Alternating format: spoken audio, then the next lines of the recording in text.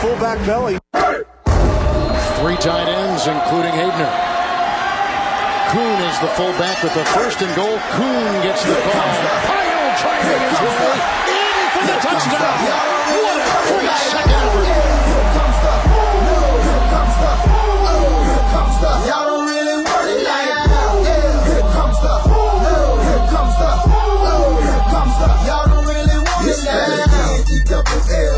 I said so. Fantasy Fullback Dive is thrilled to welcome back now for the 4th time senior NFL draft analyst for the Draft Network and co-host of the Locked On NFL Draft podcast, Mr. Trevor Sikkema at Tampa Bay Trey. Thanks so much for joining again, man. How you doing today? Dude, it's awesome to be on with you once again. I'm not going to lie.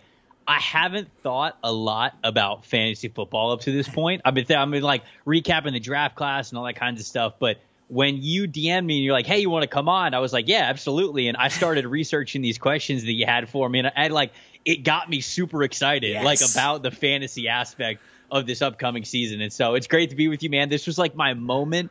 Every year I have a moment that's like, all right, now I'm turning the page. Now I'm getting really into fantasy football. And this was this moment for me, so I'm glad to be on. I'm happy to help provide that moment. And it's been a weird offseason because usually you're so used to great news coming out in training camp and all that stuff. Yeah. And for me, yesterday was kind of that moment too with the Damian Williams just opting out of nowhere. So I mean, I know this, and just to preview the agenda here, we're going to be breaking down the rookie wide receivers here. That's the focus.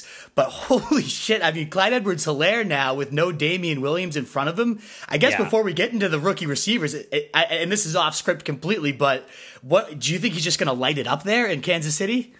This will not be the last time I bring up Clyde Edwards-Helaire's name. I'll just kind of say that I'm super excited for him. He was my RB1 coming out of a very talented running back class, and for him to go to the Kansas City Chiefs, I mean, I already thought it was a match made in heaven. Yes. Now, I don't want to give anything away because there's some questions at the end, some rapid fire questions we're going to go through that I'm going to bring his name up. But I'm excited to say the least. It's weird.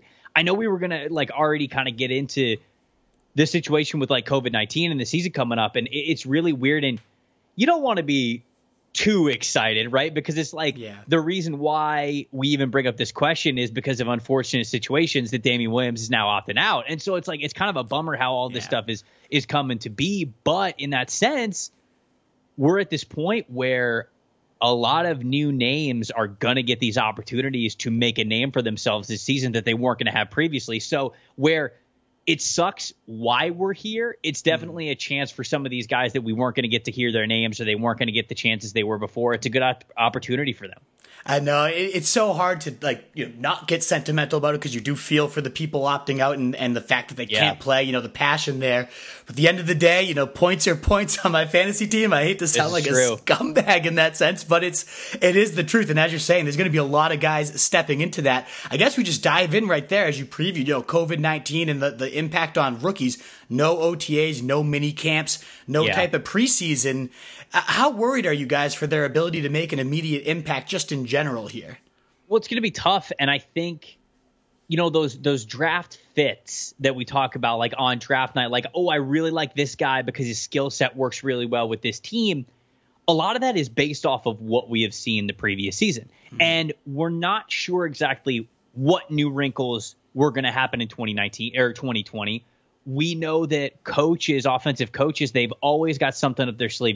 They've been scheming over the summer. They're ready to introduce a new position that they're really looking to emphasize and things like that. So when we talk about scheme fits, we look at what a team was doing in the previous season to say, okay, this guy complements what they were looking for in this regard. Sometimes it's a one-on-one thing. Sometimes it really works out. Other times you're looking for emphasis players. I mean, take Deebo Samuel last year. We all knew that Deebo Samuel was really versatile, but the fact that he got in with Kyle Shanahan and Shanahan was able to emphasize him in really unique ways that nobody really saw coming, the amount of versatility they were going to have with Deebo Samuel. It's kind of with that example. And so with no mini camps, with no OTAs, it's going to be a lot harder for guys to just really step in right away. And that's why I think that those draft night fits that you talked about a couple of months ago, those are going to mean a lot more this year than in years past because you're not going to have as much time to get that chemistry down to really acclimate with what's going on. Instead, you're going to have to get what a guy does really well and just plug them in right away. And some guys that'll be advantageous for, other guys it might take a little bit longer. So as we go through this season and we see, like, I feel like there's going to be more rookie, I don't want to say like rookie slumps, but maybe the rookie numbers won't be as good as they have been in the past. But of those guys that are succeeding right away, take them aside and the players that you just need to be more patient with after that, if that makes any sense. It makes total sense. And that's kind of what we're going to be looking to break down here is how do these guys fit, what skill sets, what are their strengths, and, you know, which ones of them are going to be lined up for an immediate role, whether they're going to be ready for it or not, whether they slump at the beginning or not. That's going to be kind of the goal here with these rookie receivers. And that's kind of the toughest position, right? Like running backs is kind of sometimes plug and play. Jonathan Taylor knows how to read blocks. He's going to be behind one of the best lines. Like that position, I'm not overly worried about. But receivers building the rapport, getting the whole complex playbooks down, and that could be, you know, a little trickier.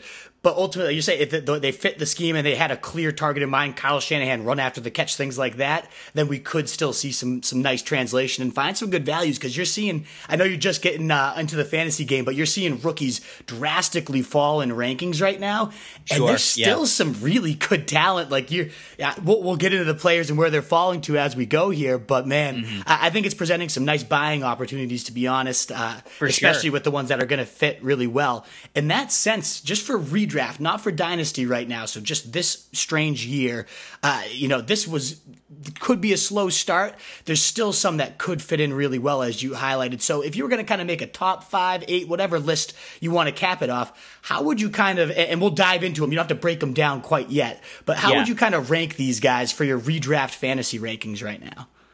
Okay, I'll do you better. I got 10 guys. I listed top 10, so I came up with a top 10. You said top 5. I went with the top 10 because there's guys that I definitely want to talk about. Even better. So I'll go 10 to 1. I won't explain too much because, like you said, we'll dive into them in a sec. But 10, I got Brandon Ayuk.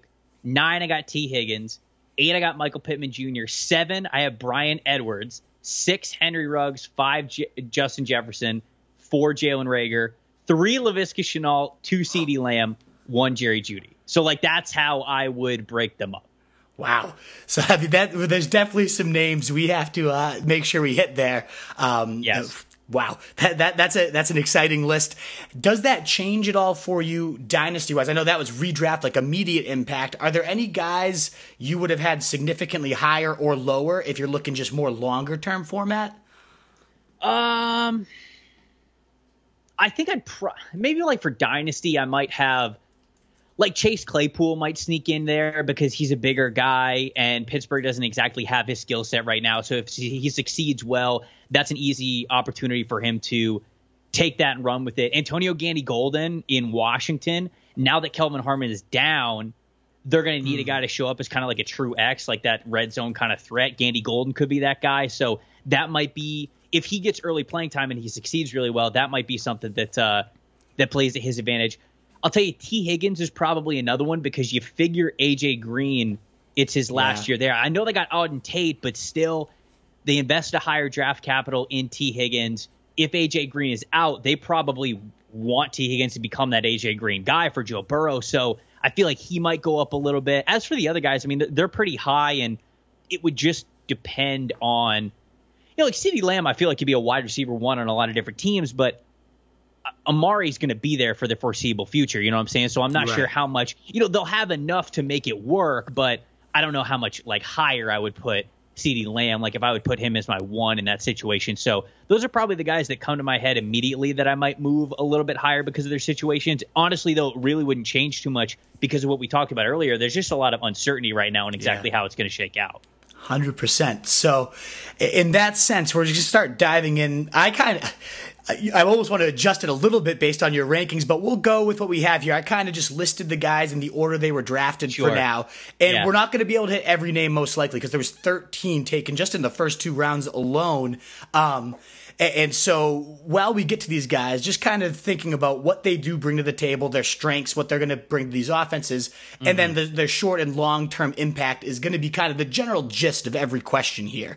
We'll start at the top. Henry Ruggs, kind of surprising as the first wide receiver, and Oakland was among the most wide receiver needy teams, third lowest with only 211 wide receiver targets, second lowest in wide receiver target share at 43%. So as expected, they go at 12. Just a little surprising that it was Henry Ruggs and not some of the other guys most people had higher. So, why do you think that was the case, and how do you think he's going to fit in here short and long term? So of the three wide receivers that were kind of talked about as who could be wide receiver one, there was Henry Ruggs, there was Jerry Jeudy, and there was CeeDee Lamb.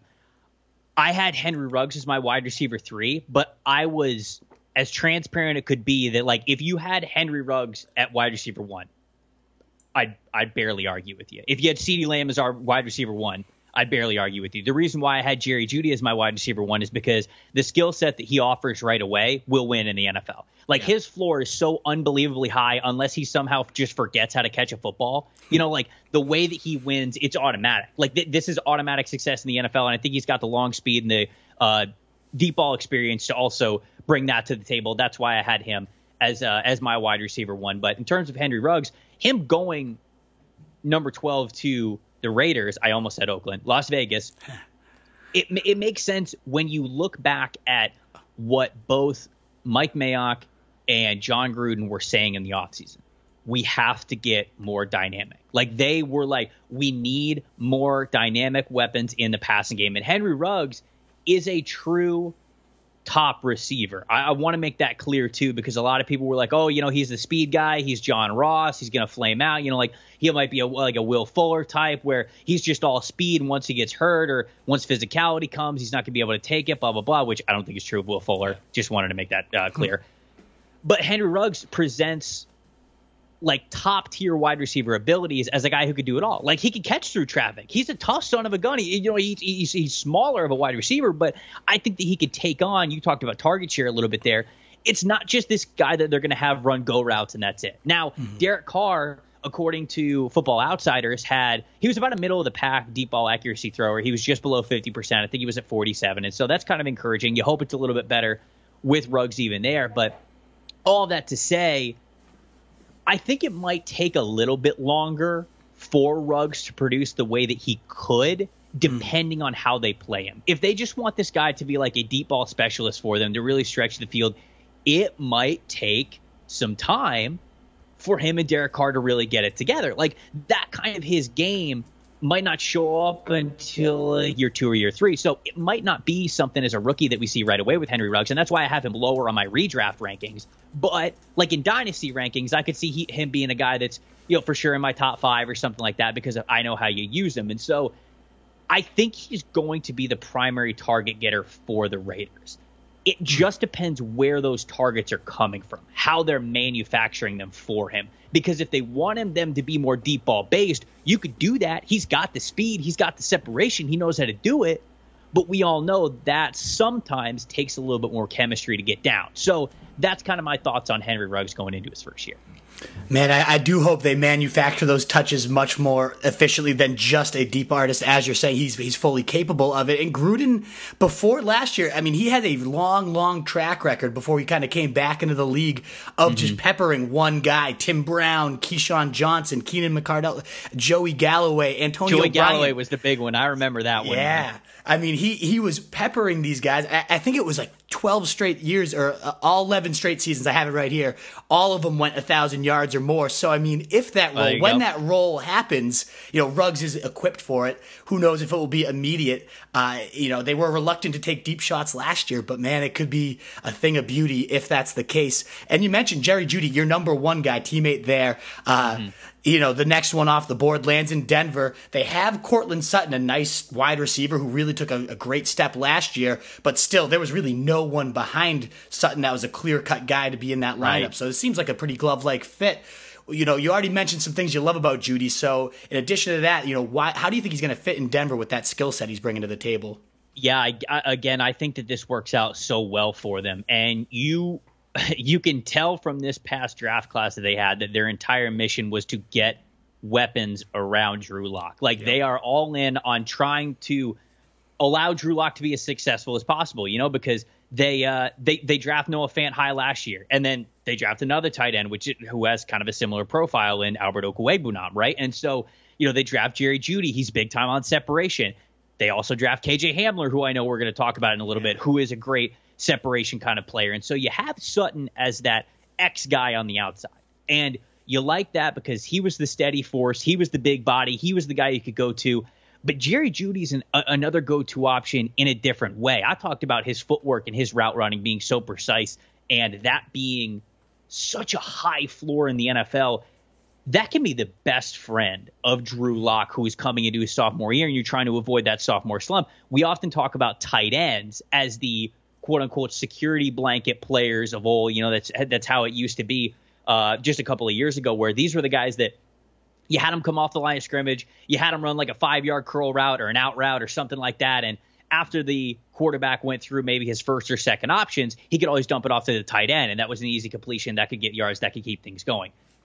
Now you can do that with Jerry Jeudy, and since Noah Fant is so good at attacking the seam and getting vertical, you don't have to have a player like Noah Fant stay in and be that like security blanket kind of guy all the time. Now you can free up Noah Fant because of how reliable we think Jerry Jeudy is going to be with his route running, whether it's in the slot or to the outside. I mean, if you put Jerry Jeudy in the slot and you give this guy two-way goes, he's going to be cooking even the most experienced slot cornerbacks all day, just because he is so good at what he does. And so you talked about it being, a glove-like fit, him being able to come in right away. That's what I see too. Jerry Jeudy was not only my number one wide receiver, he's one of my number one fits in the entire NFL draft because of how he is going to affect this offense and how he is going to open things up for Courtland Sutton, for Noah Fant, and for Drew Lock as he scans the field. I mean, you're painting a picture here of an offense that's going to be very tough to stop as long as Drew Lock can distribute that ball.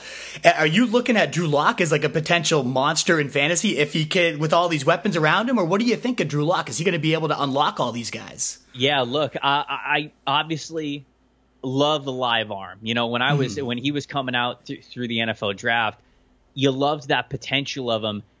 I'm not ready to do any predictions, but I am ready to set the stage and kind of say, like, look, it's on Lock right now. At this point, I know this offense is young. Like Sutton's obviously in there. Jeudy and Hamler are two guys who are rookies coming in. Okwuegbunam's another rookie coming in. Noah Fant is there. It's just his second year. They've got Melvin Gordon that's coming in. They've got Philip Lindsay, who they know they can lean on. The offensive line should be a little bit better. They added Lloyd Cushenberry, who I thought should have been drafted a lot sooner than what he was. You're hoping Dalton Reisner rises to the occasion, full pun intended, and then Garrett Bowles stops committing so many penalties, right? All of that to say, when you ask for a Drew Lock prediction, the ceiling's about as high as Lock can take it, right? And that was the whole point of, I think, what they were doing this offseason, is that as much as Drew Lock can progress, they have the offensive blueprint to match him all the way. And so I don't know what we're going to see in Lock, because he was a volatile player, right? I mean, he did have a fun arm, but a dangerous arm, And so that's what his narrative was coming into this season. And so I say all that to say, like, if Lock gets things under control, if the light really comes on for him, they've got the weapons around him for him to really succeed this season. I love the take. And he's also going at like quarterback 23, 24 right now in average draft position. So at that point, you're looking around 13, 14. It's kind of one of those, why not? Because if everything comes together, whether it can or not, we'll see. But that's one of those situations where, like you said, the ceiling is as high as he'll take it. That's pretty deadly, especially in a Division II where it's shaping up to be some shootouts right there with the Chiefs, He might be a great candidate depending on how your roster is. Like, I know people don't always carry two quarterbacks depending on like how the league is, but if you typically in your league, however it is set up, get the stash a quarterback, then this might be a really great second half of the year QB. Like, if you don't take a QB early and you take maybe like a mid-round guy and then Drew Lock later, Drew Lock might be a player who after the first 8 weeks of the season, it was a little bit of trial and error for him. This offense might catch fire in the final 8 games of the season. So he's a guy to definitely look out for, I think. Excellent points all around. The next guy that came off the board, CeeDee Lamb, he was my personal favorite wide receiver entering this class. And I was shocked to see him fall all the way to 17 of the Cowboys, who were already a pretty juggernaut offense. They led the league in total yardage last year under Kellen Moore the first year there. Jerry Jones said he needed CPR. He was so excited to see him there. Apparently they had him at like 6 overall, their number 1 wide receiver. Who knows if that's true or what, but still, it seems like they clearly love him and love his fit. So what do they love about him, and what are kind of expectations, even though it's a bit congested there? Could he still kind of carve himself out a role that's useful in year 1? Yeah, that's the big question. I know they ran with 3 wide receivers. What was it? 67% of the time. So 713 snaps they were running with 3 wide receivers anyways. Now they just get to do that, but with CeeDee Lamb. That's pretty crazy. So actually, I think combining all the personnel groupings that would have 3 wide receivers on the field, it was close to 70, maybe like 68, yeah. 69%. And Mike McCarthy, too. When he was in Green Bay, I think it was like 77%. He was always top 3, like for every year he was there in that personnel, yeah. Cooper and Gallup, I thought, had awesome seasons last year. Obviously, they were big benefactors of Dak taking that next step.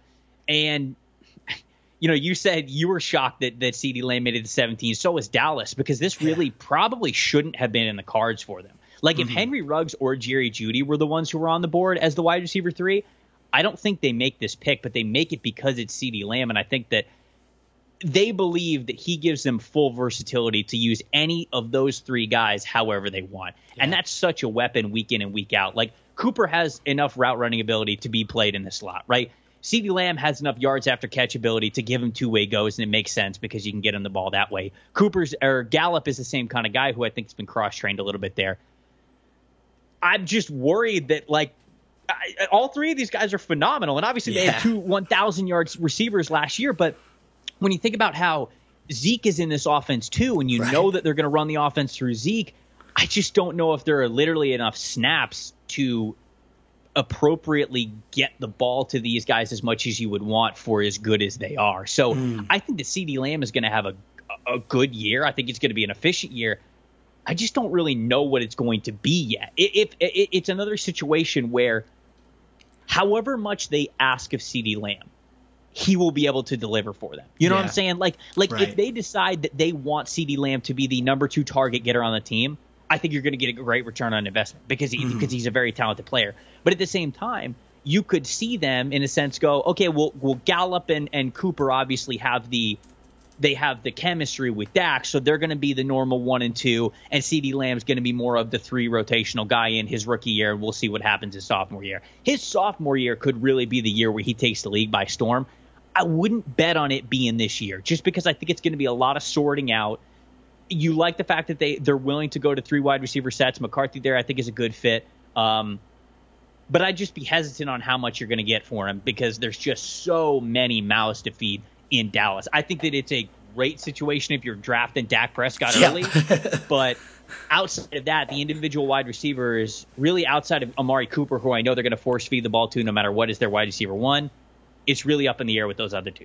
That makes total sense. It just does seem like it is going to be one of those offenses, though, that doesn't really come off the field till points are on the board.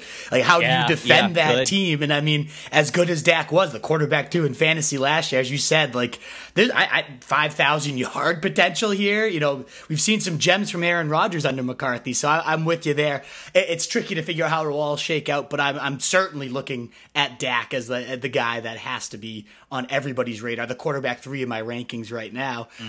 Next up was Jalen Reagor. Kind of surprisingly, they pass on Justin Jefferson. So clearly they had something in mind when you had someone, pretty different profiles.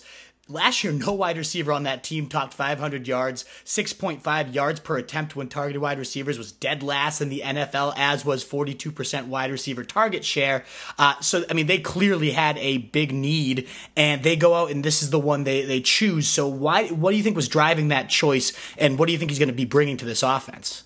I think when everybody looked at Philly last season, they saw a group of pass catchers, tight ends included, with Ertz and Goddard, that struggled to separate. Whether it was Alshon, whether it was J.J. Arcega-Whiteside, the 2 tight ends, it was a bunch of guys who didn't really know how to separate.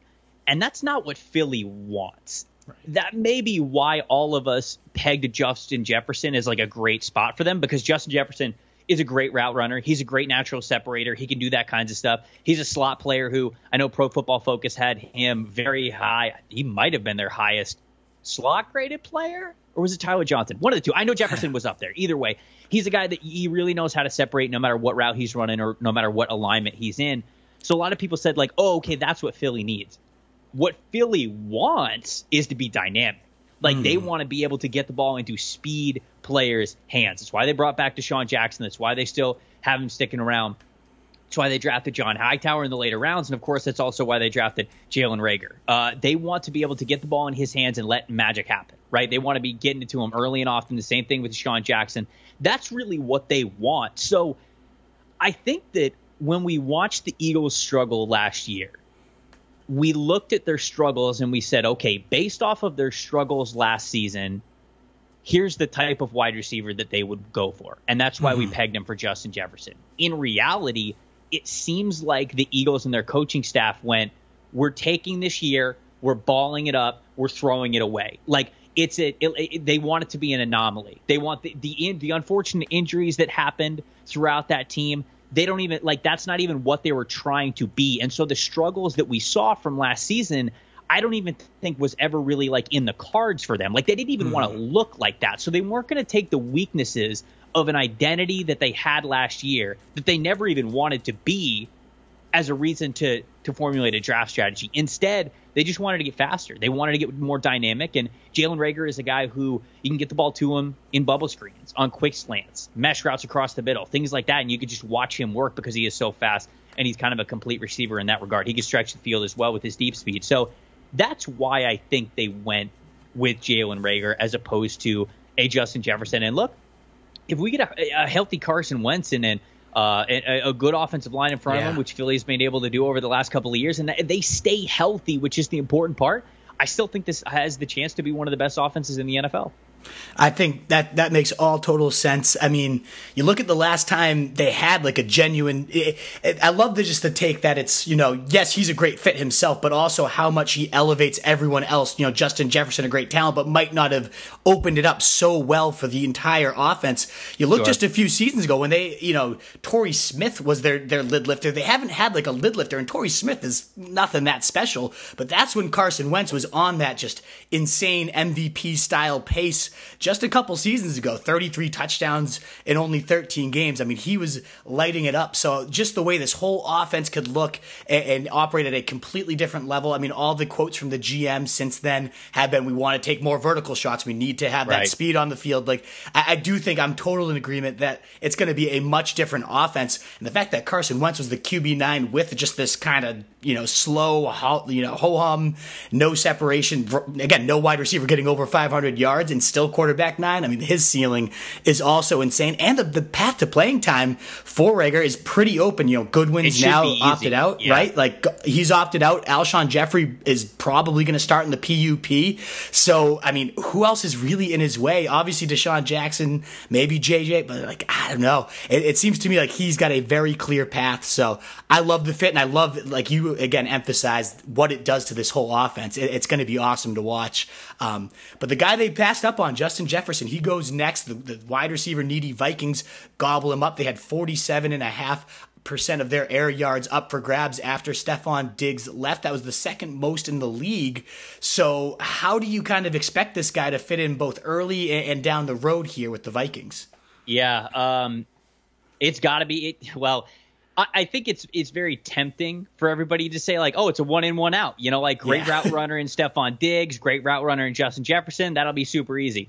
If they were replacing Adam Thielen, I feel like it might be a little bit close to a 1 in, 1 out. But Stephon Diggs attacks the deep portion of the field so well. He was fourth in yards per reception last year, but he was second in yards per route run, I believe. I believe the only player who had more yards per route run was A.J. Brown, given some target criteria. And so he attacked the deep parts of the field very well, and that's what Stephon Diggs, I think, can do for an offense.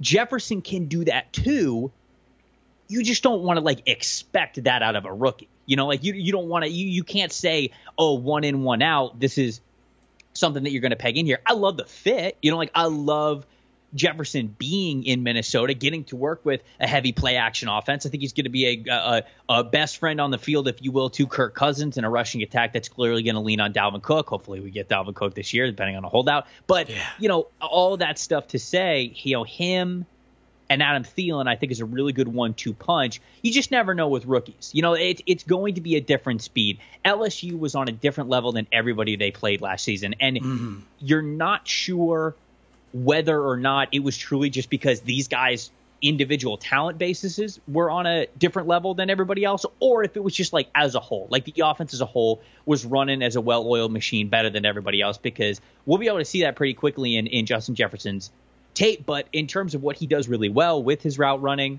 with his ability to be a good two-way go player, I think he's going to fit right in Minnesota. And I think you talked about path to playing time for Jalen Reagor. Path to playing time for Justin Jefferson, I think, is pretty clear as well. Absolutely. Yeah, it all makes sense. It all lines up. It's just a matter of how fast that one translates. Brandon Ayuk, the next guy that goes, and according to Kyle Shanahan, he was their top-ranked wide receiver. Who knows if that's actually true, but he trades up, he goes and gets his guy, shows that it was someone he clearly coveted. And now you also got Deebo Samuel down. He could miss some regular season time, according to John Lynch, just this week. So without anybody else, Emmanuel Sanders is now gone. It's a pretty uninspiring depth chart. Talking about clear paths to playing time, I mean, that seems like a pretty clear one. Do you think AU could make an immediate impact here? Yeah, they clearly love him, right? And it makes sense why Shanahan and company would really love Ayuk, because this is a player who you can get the ball into his hands early, and he's a creator. Like, he is great after the catch. He's dangerous when he's moving behind the lines of scrimmage. He's a good ideal flanker type player, like a Z guy. And those players are the ones that Shanahan loves to get his hands on. Deebo Samuel was one of them last year, because you can move him around so much. You can use him as a mismatch a lot. The key, though, is you can move him around when you have an X receiver that you can rely on. When you have a guy that you can place on the line of scrimmage to deal with the press coverage really well, which frees up the other guys, the Deebo Samuels, the potentially Brandon Ayuks, to move around the line of scrimmage, to play in the slot, to play off the line, to not have to deal with press coverage. That's going to be what I think they miss the most with Emmanuel Sanders, because Sanders, I think, has been one of the most underrated wide receivers for a long time. And Sanders, for as speedy as he is, as much as he can attack deep down the field, as nice of a route runner as he is, he's also a player that knows how to deal with press coverage, I think. Yeah. And San Francisco, throughout the season, was afforded the luxury of not only playing a really good wide receiver like Emmanuel Sanders out on the field, but also as an X. So putting him on the line of scrimmage then could free them up to use Deebo however they wanted. And when you give Kyle Shanahan ultimate creativity with a guy like Deebo Samuel, or even a guy like Brandon Ayuk, you're going to see the rewards. He's going to be able to put them in the right situations, and they're going to be able to get the most out of their talent as those creators after the catch and those gadget-type players, those short yardage guys that they can take it for a mile. But you've got to have that X guy. Ayuk's not an X. At least not now. He struggled when he went up against good, tight press coverage at Arizona State. So when he was drafted to San Francisco, it was kind of a two-sided thing. I get it, because I know that Kyle Shanahan loves players like this, and especially for a player like Ayuk who can really stretch the field vertically, Shanahan's going to love this guy. But they still need next, whether it's like Jalen Hurd or whether you're putting George Kittle out wide and on the line of scrimmage or something like that. I think they really need a guy who can step up and play on the line of scrimmage and deal with press coverage to not only open up Brandon Ayuk, but also allow Deebo Samuel to have a similar year that he did the year before. So when I talk about Brandon Ayuk, I like it, but it is a situation where I think that San Francisco is still figuring things out, because they need that X guy to really unlock how good Ayuk can be in this offense. That's a really interesting point where like the clear path to playing time might actually be a disadvantage here because it would be better to have a potential guy outside that draws all that. So that is really intriguing. But if they can find that, I was looking up as you talked to illustrate just how good of a potential fit the after the catch skills would be. 54% of the yards in this offense came after the catch, which is that scheme, which is you already knew, but just again 54%, a pretty whopping number, and 710 yards of Brandon Ayuk came after the catch. After the catch, they're third among all draft eligible receivers. 378 of them after contact, which was the most. So I mean, a lot of Deebo Samuel shades, but yes, if he doesn't have that guy drawing the press, drawing that. It could be deadly. Maybe Antonio Brown gets a call. I mean, that would be something. I don't know, man, because that was something too. Is that Juju Smith-Schuster? He had his real big breakout year when they allowed him to play off the line of scrimmage a lot, and that's when they had Antonio Brown on the team and when they had other guys who could play that X position, like it allowed them to use Smith-Schuster in a lot of different ways. And when Antonio Brown wasn't on the team, it was a little bit different. They still tried to do that as much as they could. But without that player, you could put in line at any time or on the line of scrimmage at any time. It just gets a little bit trickier. And so that's why it's, Deebo Samuel being down, Emmanuel Sanders not there. I know a lot of people are going to look at Brandon Ayuk and just say like, oh, targets. He's going to be the wide receiver one. He might be. But when I look at this 49ers depth chart, if Jalen Hurd doesn't come back from his injury to be able to play that X role, I don't know who else plays the X because, you got Trent Taylor, you got Dante Pettis, Kendrick Bourne, Chris Thompson, Travis Benjamin. These aren't X receivers. No. And so it's just like I'm very intrigued to see how this is going to work out for them. Indeed. And that kind of wraps up the round one, guys. So I had a few lined up here. Pittman, I know you like KJ Hamler, but I was sticking in my mind. I feel like you said Laviska Shenault was. I did. What was he, 3-4 on your list? Like he was 3. Yeah. Oh my goodness. So I mean, we might have to turn to him for a future question because that's clearly, definitely above the consensus right now in terms of this rookie class. So, if you don't mind going off script a little bit, sure. What do you like about Laviska Shenault landing in Jaguars, which is an offense that so many seem to be avoiding? What do you like about him there? I love the fact that they can use him anywhere. And as of right now, DJ Chark obviously had a good season. I think that D.D. Westbrook's a good slot guy. Chris Conley's got some speed to him, but they don't have that like go-to offensive weapon. And I think that that's what they're really searching for. Laviska gives them the chance to have that. Obviously he was recovering from the injury over the course of the draft season. So I felt like that knocked him a lot more than it should have for where he got drafted in the second round, because when you look at him, this is a strong receiver who can play on the outside. He could deal with press. He could play on the slot, and he's a good route runner. He's a quick guy that could do what the two-way goes. They played him in the backfield at running back some, and they even used him at wildcat quarterback, right? This was the true X-factor kind of player at Colorado, and if he's healthy, the Jaguars can use him however they want. And I really do just see an opportunity for the Jaguars to use Laviska Shenault in a variety of ways. And that's why, like, for fantasy purposes, like, when you get him, let's say, down in the red zone, right, this guy becomes their most valuable option easily. Unless Tyler Eifert becomes the Tyler Eifert that we all thought that Tyler Eifert was going to be like years ago,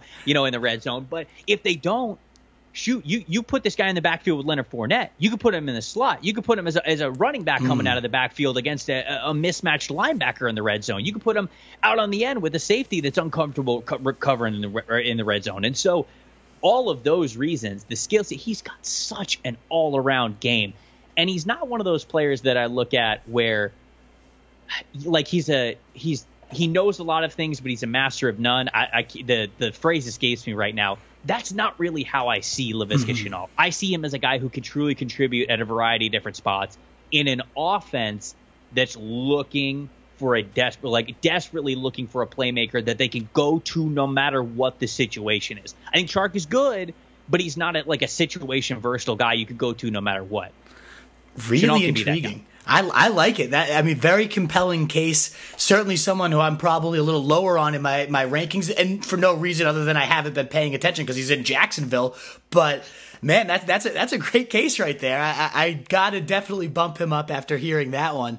Someone I do love, and I do like the landing spot a lot too, is Michael Pittman.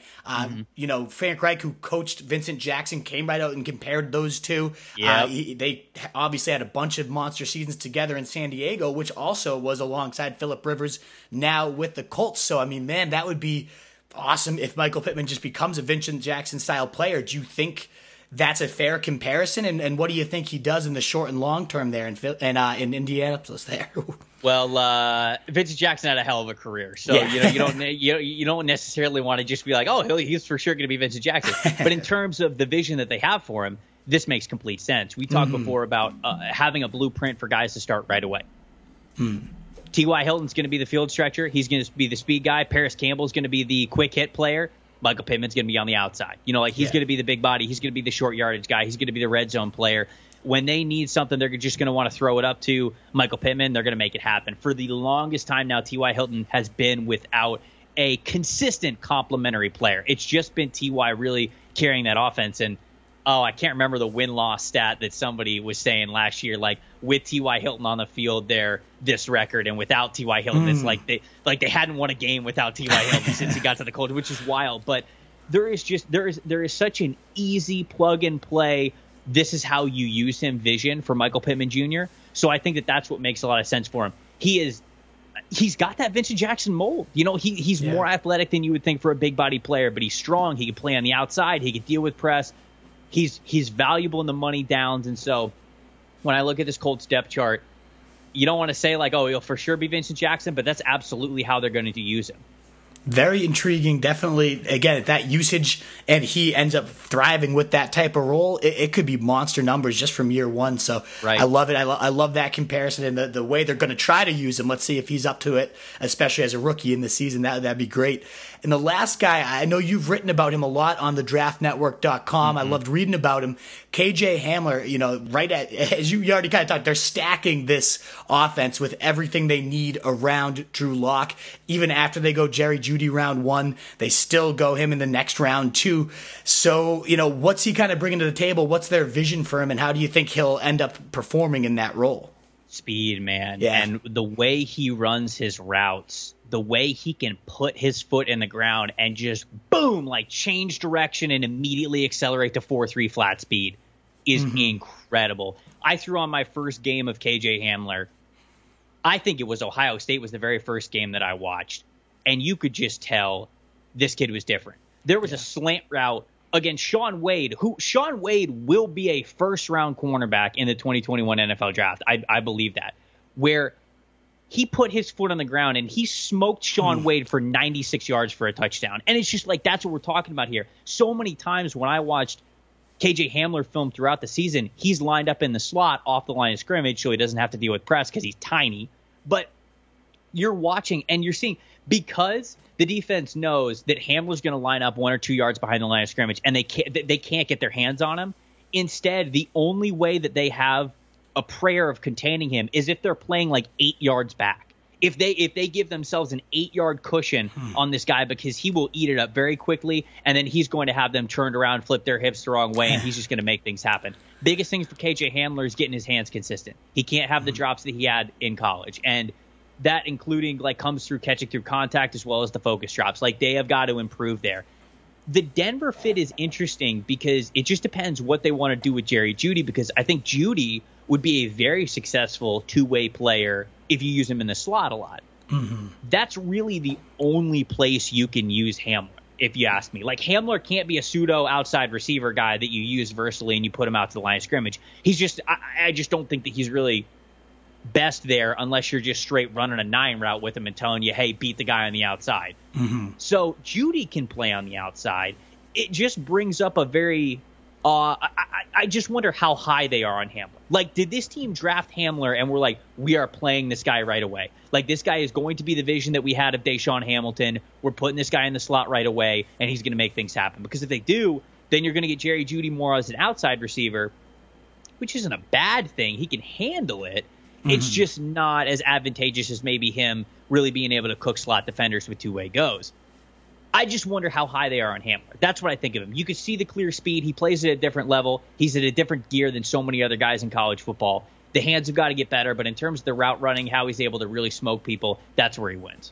Oh man, that just like the vision of, two beasts on the outside and then Hamler with that speed with a slot corner on him is just like, ooh.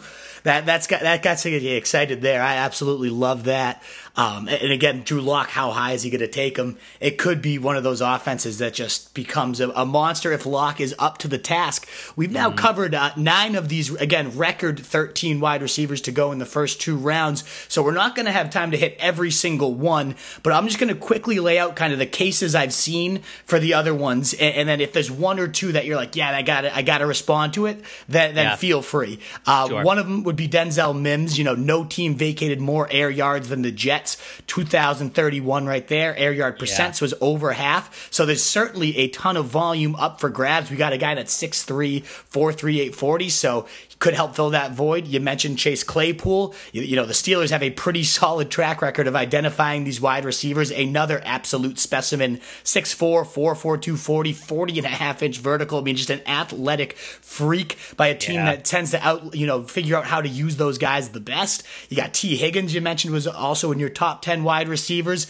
He was the highest draft capital there. I mean, it's a bit congested. You got A.J. Green, Tyler Boyd, Auden Tate, but still, if they go out and get him at 33 overall, they clearly have something in mind for him. And the last one taken was Van Jefferson on a Sean McVay offense that has been one of the more lethal passing attacks, even though they took a little step back last year. They also lose Brandon Cooks. He's certainly got some quality route running, some good footwork. So, 4 intriguing guys. Is there one of those guys that stands out the most to you?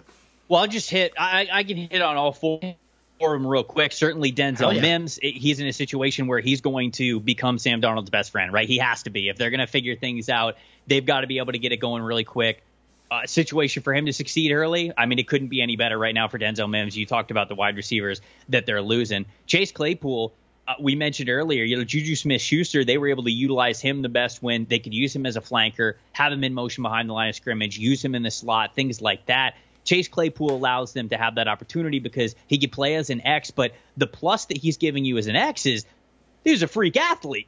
So it's like, it's not just like they're sticking Chase Claypool out there because he's 6'4". I mean, this guy runs a 4.2, 440. He's got a 40-inch vert. And so it's wild the advantage that you have with playing Chase Claypool as an X. I think it's a double positive for the Pittsburgh Steelers. Higgins, mentioned this before. You talked about the crowded room as of right now.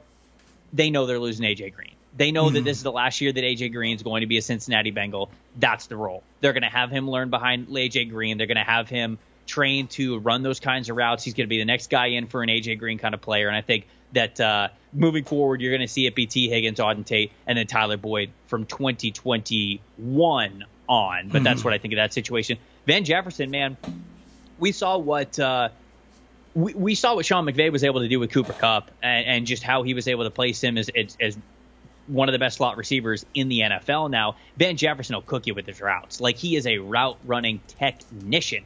And I think that Sean McVay really loves these kinds of players because I've never been as high on Jared Goff individually as what it seems like a lot of other people are. Even when the Rams went to the Super Bowl, like, I've always thought Jared Goff has been orchestrated by Sean McVay to succeed. Yeah. Like, I don't think Jared Goff can succeed outside of, not like no coach can use him, but the reason why he has had nearly as much success as he has is because of Sean McVay. I fully believe that. Van Jefferson is another kind of player which McVay can scheme up to create manufactured separation that makes Goff's job easier, which I think is really, really important, because if you don't do that, I think you've got a really limited quarterback. And so I think that they're going to utilize Van Jefferson a lot because they know that they have to, because of the guy who's throwing them the ball. Now, with that all said, mix that up, have Sean McVay be the chef of it. You can have a pretty good offense, and I think Jefferson could have a really good rookie year because he is pro ready right now to do what he needs to do. Very intriguing takes on all those guys, and just got to mention too, T. Higgins is the heir apparent, but A.J. Green has also missed all of last year, only played 9 games the year before. if this guy is on the back nine and takes an injury, maybe T. Higgins does have that kind of second half explosion. So even still worth a stash, and depending on how deep the benches are. The last one I have for you, and I think I know your answer based on the rankings you gave earlier, but is there a guy who didn't go in those first 2 rounds that you could see being kind of like the next Terry McLaurin, where he fell, but then ends up still being kind of a monster despite other guys having the draft pedigree? And I remember there's a name I heard on that list of the top 10. Is that your answer? Yeah, Brian Edwards, the wide receiver out of South Carolina. He was the first pick in the 3rd round, so this isn't exactly going on a bold prediction. I'll tell you, if he was able to work out at the combine, I mean, he'd have been a top 2 round pick no matter what. He broke records at South Carolina, I think, for the most consecutive catches. I mean, he was a stud under crap quarterback play, man. And he is a true outside receiver that gives you plus abilities everywhere. Like, he is a guy who can handle press coverage. He's 6'3", 225 pounds. He's got way more athleticism than you would think, and he would have shown that off at the combine. And if Brian Edwards could have worked out at the combine, I think he suffered a foot injury. That's why he couldn't do anything. He couldn't do that or couldn't work out at a pro day. Well, COVID-19 ruined all pro days anyway. Yeah. So I think that if he was able to work out at the combine, he would be way more on people's radar as like a, hey, I really like this guy. Watch out for this guy. Basically, this exact question of these sleepers, everyone's answer would be Brian Edwards if he could have worked out at the combine, because I think that he brings so much more athleticism than people expect for his size. He's a guy who can play as a true X. He can play off the line of scrimmage as well. He's a slot mismatch. He's kind of like that big slot mismatch kind of player. And again, he made chicken salad out of chicken poop, if you will, from South Carolina's quarterbacks over the last couple of years. And so I'm a big Brian Edwards fan. I think that he's going to have a really nice career. Make sure to take his name down, folks. Brian Edwards, absolutely.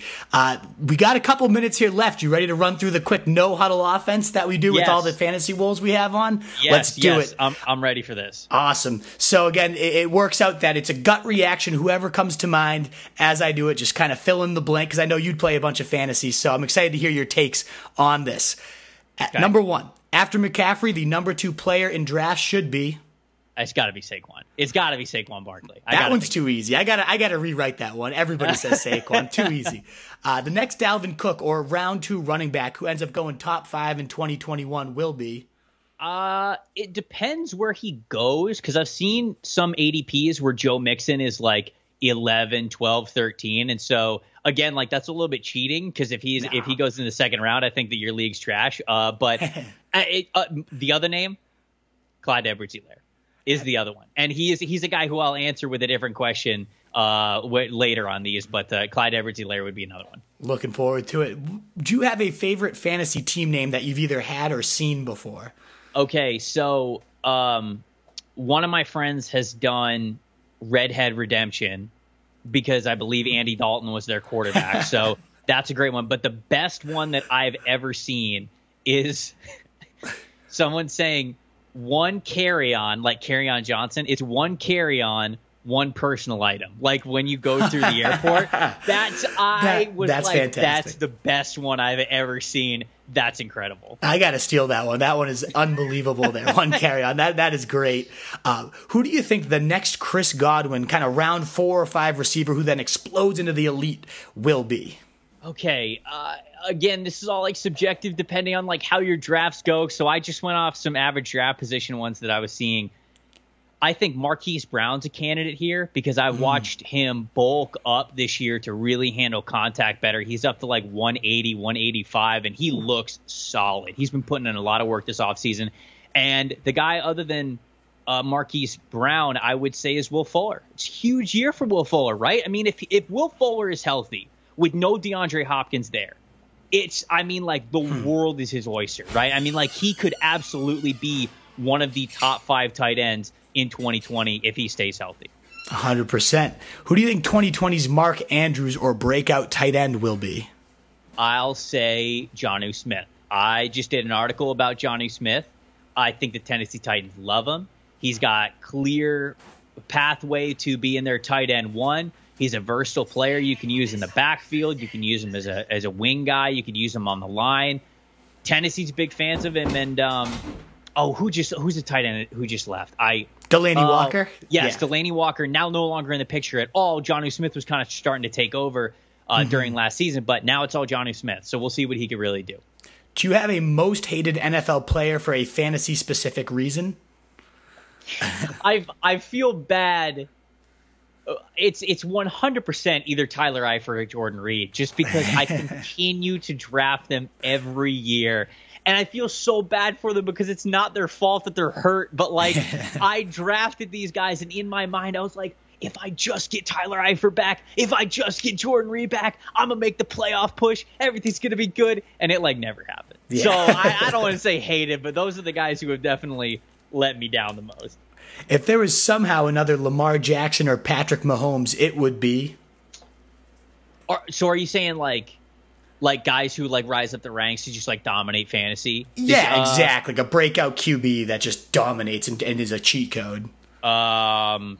So I got two answers. One, if we get the Matthew Stafford that we had at the beginning of last year for the full season, I mean, he's going to carry teams, no doubt about it. He was the best quarterback in the NFL through the month of November. I mean, he pushed the ball at an unreal rate. And then the other one is Carson Wentz, like we talked about before with the Eagles. If that offense stays fully healthy, I mean, why not believe that Carson Wentz can't have some sort of a near MVP type of season with the offense around him? Love both guys there. Do you have an early rounder, first or second round, that you think is going to bust the hardest? Oh man, I'm going to catch crap for this. I would say Michael Thomas, because I know that Michael Thomas is getting drafted sometimes in the top 5, in the top 7. Look, man, they've got Sanders now, who's the best wide receiver 2 they've ever had. And I went over Jared Cook's film last year. That dude's good. Okay. Like, he is good. And it is nothing against Michael Thomas. And so it's almost weird to say a bust.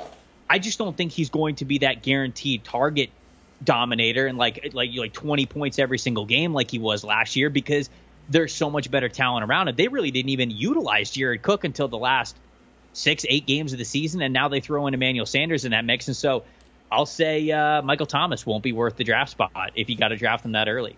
And I got to just say that Jared Cook article is absolutely fantastic. Anyone who has any doubts about Jared Cook, make sure you check out the Draft Network, because it is a fantastic piece. And he was tight end 3 for that stretch that you just said. So I'm all about that one as well.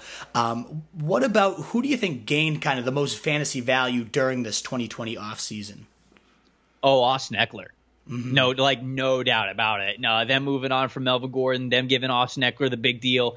And apparently, if you haven't seen the pictures yet, him turning into an absolute superhero body, the dude's, there's nobody who I think has gained as much fantasy value as that guy has, especially because he's a PPR monster, Right. It's kind of shades of that Christian McCaffrey year where he was still kind of round 2, got fucking like huge. Yeah. And now, it could be. I mean, he's got that skill set. Not Christian McCaffrey, but I mean, maybe damn close. Conversely, who do you think lost the most fantasy value? Michael Thomas. I'll just say that again, just because the amount of just fantasy value that Michael Thomas has had over the last couple of years, I think, has been crazy. I'm tempted to see what DeAndre Hopkins' fantasy value is now, because now he's in a room with, I still think he's going to get a ton of shares, but Larry Fitzgerald's still on the team. I know they're still trying to work in Christian Kirk. There's Andy Isabella. There's other wide receivers on that team that they could be mixing in. And so I'm just interested to see what it's like, because, before he was just getting force fed by Deshaun Watson all the time. Right. And so Michael Thomas for sure. Interested to see what happens with DeAndre Hopkins. Although I still think I want to make this clear. Those dudes are ballers. Like, they're great talents, but the amount of fantasy points they've been able to put up over the last couple of years. You won't leave those middle rounds, kind of 5 through 6, 7, without getting which player? You brought him up earlier in the podcast, and according to the average draft position that I looked up, if Jonathan Taylor is there, like, I'm picking Jonathan Taylor, absolutely. The other two that I thought of, because I saw them around that same neighborhood, Odell. I'm going to pick up Odell if he is still there. I have no idea. And then I saw Gronkowski's name down in that range, and like, look, man, I understand that he didn't play football last year, but Brady is his quarterback again. He's going to score touchdowns. Like, that's the way that it's going to be. And so it's a super crowded room, but I'm taking my chance on Brady continuing to feed Gronk in the end zone. Love it. Do you ever play the board game Settlers of Catan? Yes, I do. Now, yes, you're the first one out of like 20, by the way. But yes, keep going. I got into Settlers of Catan like 4 or 5 years ago, so I actually have not played it in probably like 2 to 3 years. I know everybody's into it now, like it's a phone game, right? Like everybody can play with other people on their phone. I actually haven't played the phone version, but I was known. I'm infamous among my friend group as hoarding sheep. I'm just like a shepherd hoarder, over there. And I make a monopoly out of the sheep market. I make everybody come through me if they want any sheep. So that's how I play Settlers of Catan. I love it. The shepherd Sycamore over there. That's fantastic. Yeah, there it is. I love it. Who do you think the next sophomore wide receiver after or even before A.J. Brown should be in fantasy drafts?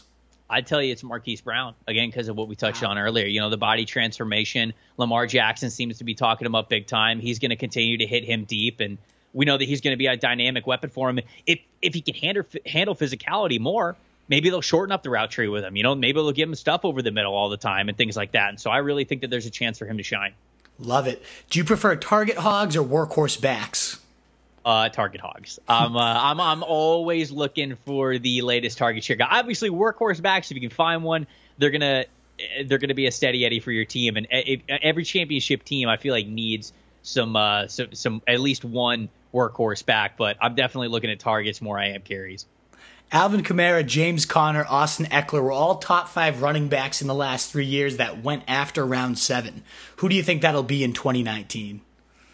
All right, I've got 2 bold ones that I'll go with.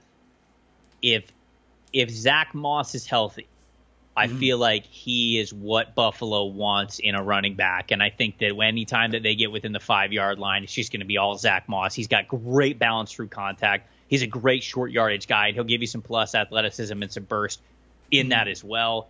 The other guy's Matt Breida, who I really like. He goes to a situation in Miami where they have the chance to utilize him a lot as a pass catcher, as a running back out of the backfield, potentially as a guy that they swing out to maybe a receiver position. I don't know. I just know that Matt Breida's got a lot of speed and he's got a lot of versatility. So I'll go out on a limb with those 2 names. Do you have any ideal league settings that you follow? So I'll just share this. I'm in a hybrid dynasty league right now, which has been a lot of fun. It's a 12-person league. 5 years ago, we did like an inaugural draft where everybody was in the pool and we all drafted everybody. But the rules of the league are you keep 3 players every year. So it's not quite like it's not like a full keeper, and it's also not like a 1-person keeper. You keep 3. 2 of them can be anybody you want. Any position, doesn't matter. 1 of them has to be a rookie.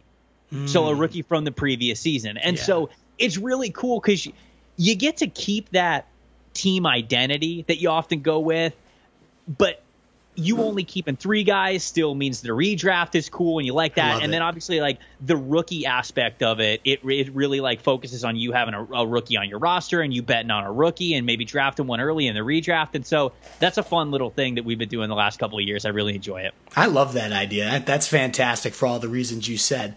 After Michael Thomas and Devontae Adams, owners should draft who at wide receiver? Oh, Julio Jones. I'm drafting Julio Jones almost before any of them. Julio is going to dominate, man. They're going to force feed that man the ball. I know he's got a narrative of like, he doesn't really score touchdowns. That's Julio's thing. Look, if Dan Quinn and general manager Thomas Dimitroff don't win this year, they are out. They're gone. They're going to look at Julio Jones and say, we are running every single thing that we do through you. They've got no Austin Hooper. Their running back room is, who knows at this point? The offensive line's still coming together. If Matt Ryan wants to survive past this year with the staff that he has, they better just be throwing that bad boy up to Julio Jones. And I'd be taking Julio Jones wide receiver 1, honestly. Wow. Love it. Love that. Blank was the most important coaching move for fantasy, specifically for which guy's value? Okay, this one is interesting. I peeked at this question when you sent it to me. I like Joe Brady going to Carolina for DJ Moore and for Curtis Samuel. And the reason I think Curtis Samuel, I guess, more because, people at LSU, they remember the big shots, right? Joe Burrow chucking it deep down the field, them being so dynamic, them scoring in 2 seconds. but it was really the intricacies of how they put stress on a defense with the RPO game that really is how LSU was able to create those deep shots. And so, combining an RPO with a little slant route from the slot that really put stress on the linebacker or the safety that was coming down. Joe Brady knew all that from LSU. And so in order for Brady to really succeed early on as a rookie offensive coordinator, he's going to have to utilize that a lot. And so I think that those short yardage players are actually going to be at a premium in Joe Brady's offense. I really like him for both DJ Moore and for Curtis Samuel. Love it. Do running backs matter? Last three here. Running backs do matter. You just need to be careful how much you are paying them in second contracts. That's all I would say. Yeah, I think that running backs definitely do matter. Running backs obviously matter a shit ton for fantasy, but I would say that it is often more advantageous for you to pick up a new running back every 4 years instead of paying them a higher price, just because you can get good ones in the second and third round. And if you're getting good ones in that round, you're not paying them a lot of money for the next couple of years. You can use your cap space elsewhere for pass catchers or tight ends, offensive linemen, pass rushers, things like that. What is the funniest last place punishment or side bet that you've either witnessed or unfortunately been a part of? I haven't been a part of any ones that are too cruel. The ones that are the most cruel, I always feel like, are the relegation ones. Like, people love to have that relegation format where, let's say you're in a league of 10 people, but really you wanted to get more friends involved. You didn't want 14, you didn't want 16 because that's too big of a league. You strap 4 other people on there and you have 2 leagues of 10, right? And the top 2, and like the person who wins the bottom league and the person who finishes last place in the top league switch places and you get relegated. If I get relegated in any league, I'm quitting.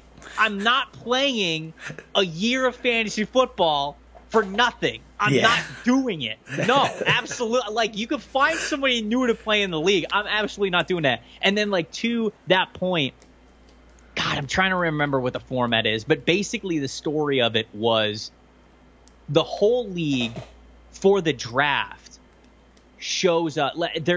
I think the way that this was put up is there are 13 people in the league, but it's a 12-man league. So one person doesn't play every single year. And the person who picks who isn't playing is the person who won the league the previous season. And they choose, the story that I heard, they choose that person on draft night. So they'll show up at like a Buffalo Wild Wings, all 13 of them, and you don't know if you're not about to draft, like you're not about to be in the league for the year. And then the person who won the league the previous year literally selects somebody that night to not be in the league anymore for a full season. I'm going to have nightmares all weekend just of that situation unfolding. So that cruel, is man. As cruel as can be. Oh, the draft night, too. Yes. Oh, that's probably the most painful thing I've ever heard. And the last one here, you kind of previewed it, so I cannot wait to hear this. Your boldest 2020 fantasy prediction, and then just remind our listeners where they can connect and kind of find your work. Boldest fantasy prediction is that Clyde Edwards-Helaire will be a top 5 fantasy running back in 2020. This guy, I think, is going to be a star. His hands are fantastic. He gives all his effort in blocking. You never have to take him off the field for those 2 reasons. He's already got great vision. He's a shifty runner. He can give you those dynamic runs. I think that he's going to be completely durable due to how he's built. I think he's perfect. You put him in that Chiefs offense, it's going to be so hard to stop them. I think that he is going to be a top 5 back in all of fantasy football in 2020. You find my work over at thedraftnetwork.com, on Twitter, doing all kinds of tomfoolery at Tampa Bay Trey.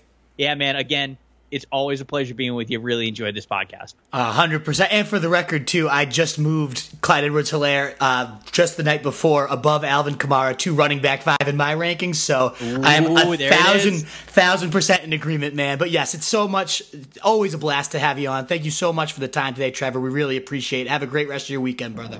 Of course, man. You too. We used to have it all, but now's our curtain call. So hold for the applause, and wave out to the crowd, and take our final bow. Oh, it's our time to go, but at least we stole the show. At least we stole the show. At least we stole the show. At least we stole the show. At least we stole the show. Straight ahead.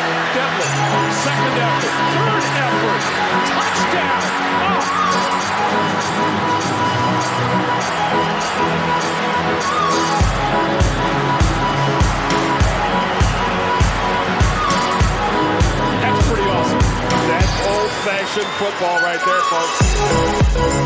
folks.